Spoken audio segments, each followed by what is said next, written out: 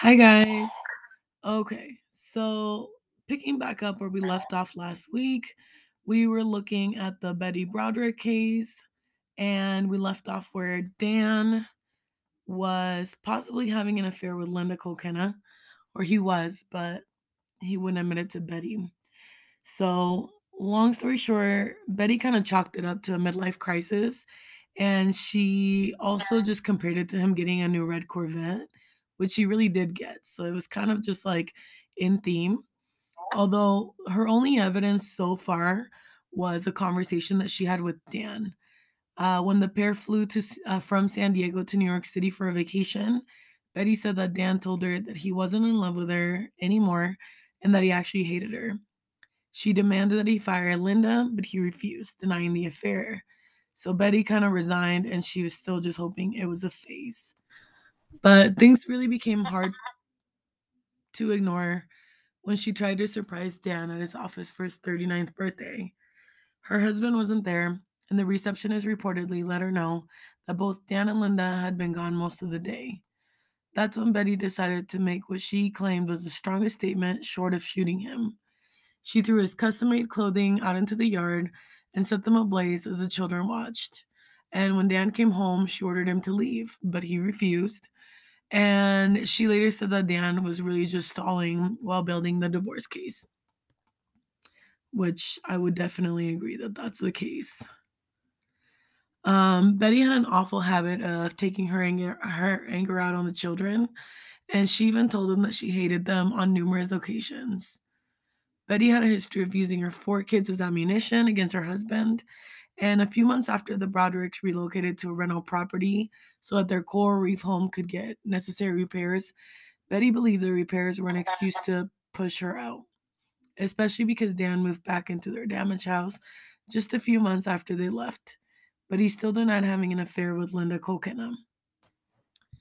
Betty began unexpectedly dropping the kids off at their house, thinking that it would teach Dan a lesson in parenting. So Kim, the oldest, who was 15, was quoted saying, "It was plain old awful." She told the Los Angeles Times that her younger siblings, Rhett and Lee, were hysterically holding on to her, crying and screaming, and asking Betty not to leave them there. And Betty simply told them, "Your dad's not going to get away with this." So it sounds like Betty was kind of trying to teach Dan a lesson. Um, because I know up until this point, she'd had the kids this whole time and he was kind of living the bachelor life. Yeah. So she was trying to kind of drop the kids off. And I think she was trying to shake him up. And since she'd taken care of the kids this whole time, I think she thought that he was going to freak out. But instead, Dan kind of took her up and called her bluff. And he kept the kids after that. Which doesn't surprise me. I think he kept the kids solely because he knew it would piss her off, but her strategy was kind of bad going into it. But I understand what she meant. I'm going to drop these kids off. He's going to get overwhelmed. He's going to send them back to me, and he's going to realize how much I do for him, is what she's thinking. Right. And I 1000% agree. And I think that he really was just trying to get at her. And I do think that she could have definitely done it differently.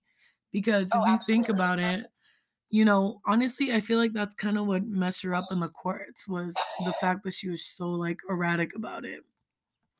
Well, yeah, she drops off her kids, and in a lot of states, that's actually considered abandonment of a child. Agreed. So that legally was not going to work in her favor at all. Exactly. Yeah, she should have definitely just done it a little bit differently. But like we've discussed, she was so wrapped up in her anger that she wasn't really being super rational about things. Whether like Dan was kind of like a sociopath, and so he could control his emotions a lot better. So he came out kind of looking better in the end. Betty did have anger issues throughout the whole marriage. Kim, who's the eldest daughter and probably the most outspoken one, told the Los Angeles Times that her mother would constantly get mad at her father and lock him out of the house. He'd come around my window and whisper, "Kim, let me in," she said. Things also frequently escalated to violence. Betty reportedly had a habit of throwing things in a fit of rage. Once she allegedly threw a stereo at Dan. Other times she'd throw frozen food. Betty was reportedly prone to violence, and the kids didn't like it much better at their father's. So Lee, one of the other daughters, dropped out of high school and was disowned by Dan, who omitted her from his will. And Kim was kicked out when she was 18 years old, and Dan eventually changed his mind and he paid for her college education. So I'm wondering if maybe that's why she ended up liking him and coming out in his favor in the end. Yeah. Betty Broderick's divorce wasn't a shock to anyone.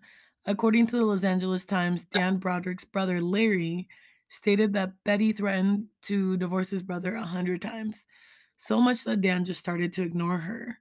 Kim Broderick also said that she was dying for her dad to divorce her.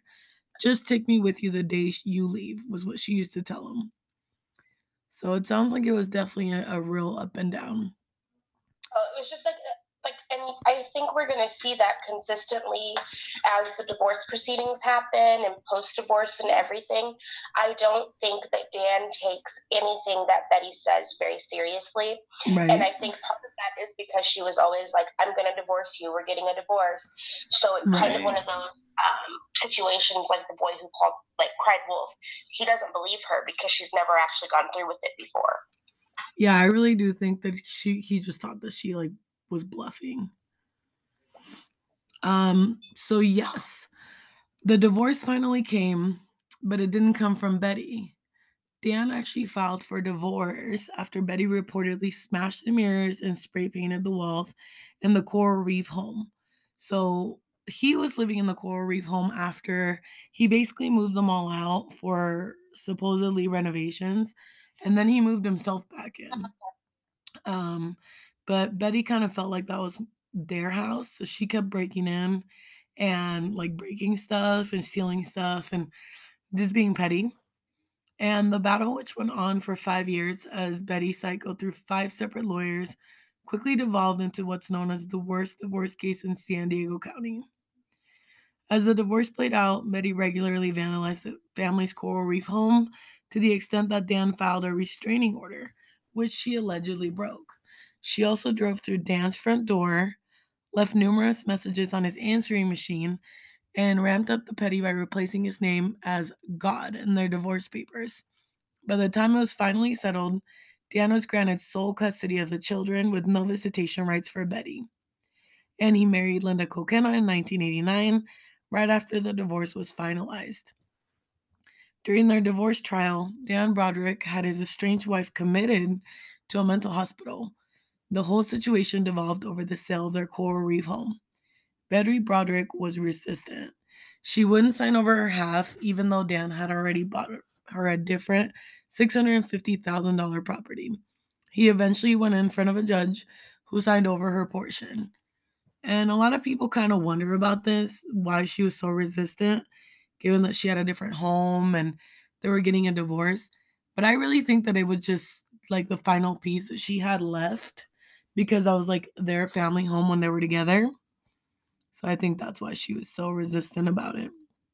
Yeah, that's the last thing that she has connecting her to her marriage, essentially. Because yeah, he bought her a nice big house, and I mean, $650,000 house in the early '90s. That's got to be like a huge house, but it doesn't change the fact that he's not there and the kids are not there with her. And I imagine with all that space and everything, it feels very lonely. Agreed, for sure. When the home sold, Betty was reportedly so furious that she drove to Dan's new home and rammed her car through the front door.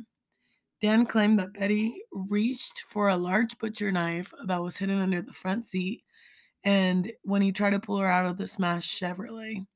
After the incident, she spent 3 days in the San Diego County Mental Health Hospital, but she claimed that she was never crazy until Dan made her that way just to justify the divorce. She told the psychiatrist, "My emotional outbursts were only in response to Dan's calculating, hateful way of dealing with our divorce. He was hammering into me and everyone else that I was crazy. How long can you live like that?" So after the divorce, Betty Broderick was receiving $9,036 a month in spousal support, but the Los Angeles Times reported that she still continued to harass her ex. She made up nicknames for Dan and his girlfriend Linda Kokena, and admitted that the messages she left on his answering machine were more and more crude. Dan reportedly took matters into his own hand, penalizing Betty for finding her each time that she alleged an infraction. Dan would dock Betty's spousal support by $100 every time that she used an obscene word. She'd lose $250 each time that she trespassed on his property, and $500 each time that she entered his home. So for the biggest infraction, which was taking their kids without his permission, quote unquote, Dan reportedly docked Betty's support check by 1,000. She claimed that one month she racked up so many fines that Dan owed her minus, or that she owed Dan minus 1,300. But this didn't last for long because that's not actually legal. And a judge upped Betty's spousal support to 12,500 a month, and then in the end it was around 6,100 a month. So yeah, Dan was pretty much just like playing with her, taking away Oh, all her spousal absolutely. support. And that just goes back into that mental, emotional abuse that Yeah, he's doing. For him, at this point, Betty's reactions are funny. I think so. I really do think that he probably thought it was funny. I mean, everything's funny until it gets real, right? Yep. Um, so she had threatened her ex-husband's life in the past, and she told her children that she would kill their father numerous times. Linda Kokena, his girlfriend, was afraid that Betty was serious, and the couple hired undercover security guards when they got married. Linda wanted Dan Broderick to wear a bulletproof vest, but he wouldn't. On numerous occasions, Linda asked the lawyer to prepare a restraining order, but Dan wouldn't let her file them. Though Dan didn't expect that Betty would actually follow through with her threats, his ex wife reached a breaking point after around another legal papers arrived at her door in November of 1989. Betty described Dan's alleged threats as hammers in her head. So again, we go back to he didn't take her seriously, but Linda, who's a woman who knows that she's scorned, was actually afraid because she knew what she was capable of. Oh, exactly. But that's just also plays into Dan's ego. Like, if somebody threatens my life, regardless of who they are, I'm going to take that very seriously. Like, anybody can snap at any point in time.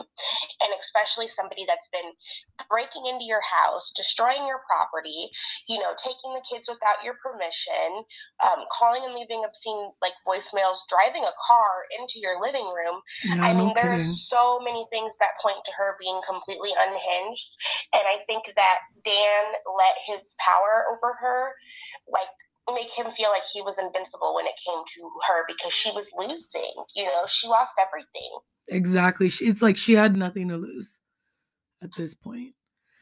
Um, so yeah, at this point, after she got the last papers, she just couldn't ignore it. It sounds like she just snapped. She said that she literally felt like his threats were like hammers at her head and she just wanted it to stop.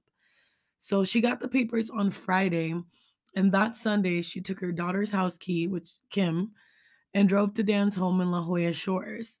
And she crept into the bedroom that he shared with his new wife, Linda. After standing over the couple's bed, Betty shot the pair with a 38 caliber revolver. Linda, who was shot in the neck and chest, died instantly. Dan died shortly after. A bullet fractured his rib and punctured his lung. Fearing that he'd call the police, Betty yanked the phone out of the wall before fleeing the scene. Betty Broderick's first trial ended in a hung jury, but she was ultimately convicted of two second-degree murders and could very well spend the rest of her life in prison.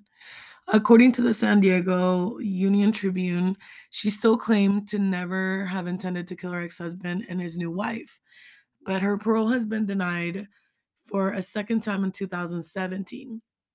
Even with all this, Betty maintained the fact that her crimes were self-defense. The way she sees it, all she was doing was finally putting an end to Dan's alleged psychological attacks.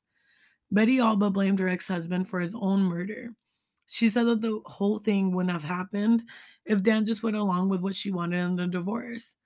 She was quoted saying, "I would have been fine. I would have had my house, my kids, I would have still worn a size 6." Her trial was highly publicized, and it was the first San Diego court case to be broadcast on court TV. Actually split the local community. So, according to the San Diego Tribune, she actually had a number of supporters, hundreds of whom wrote to the local papers to voice their support. Betty's supporters were, of course, mostly women who didn't condone the murder but sympathized with her alleged domestic situation. However, despite the support, Betty's story was riddled with contradictions. She claimed that Dan was a chronic alcoholic, but it's been reported that his autopsy didn't even show the liver damage that would be commonly linked to alcohol abuse.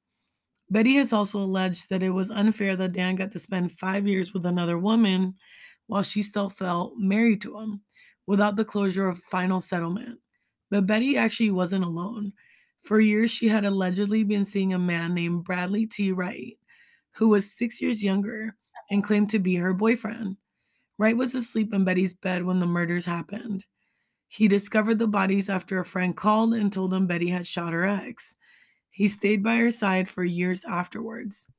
The case made national headlines, and in 2020, Betty's story became the subject of a second season of USA Network's Dirty John, which is on Netflix. And if you haven't gotten to see it, you need to see it. It's actually really, really good. And it's one of the only ones that I've seen that's like not partial to Dan. It kind of covers like all the different angles of things. It's definitely more balanced. I would agree. And you kind of really feel her pain in that. They really show what she was going through as well. But in the end, she was convicted and she lives with a prison sentence of 32 years to life.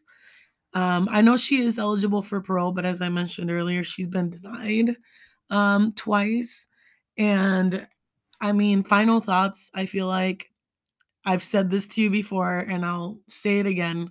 She chose this hill, and this is the hill that she's going to die on. And, she's not going to apologize. And therefore, she's going to continue to get denied and she'll probably die in prison. What do you think?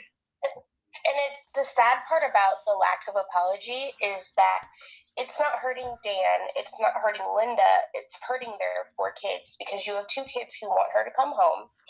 And then you have two kids who are saying, well, she continues to try to justify what she did instead of just offering an apology. And until she can do that, she needs to be where she is because obviously she doesn't think that murder is wrong.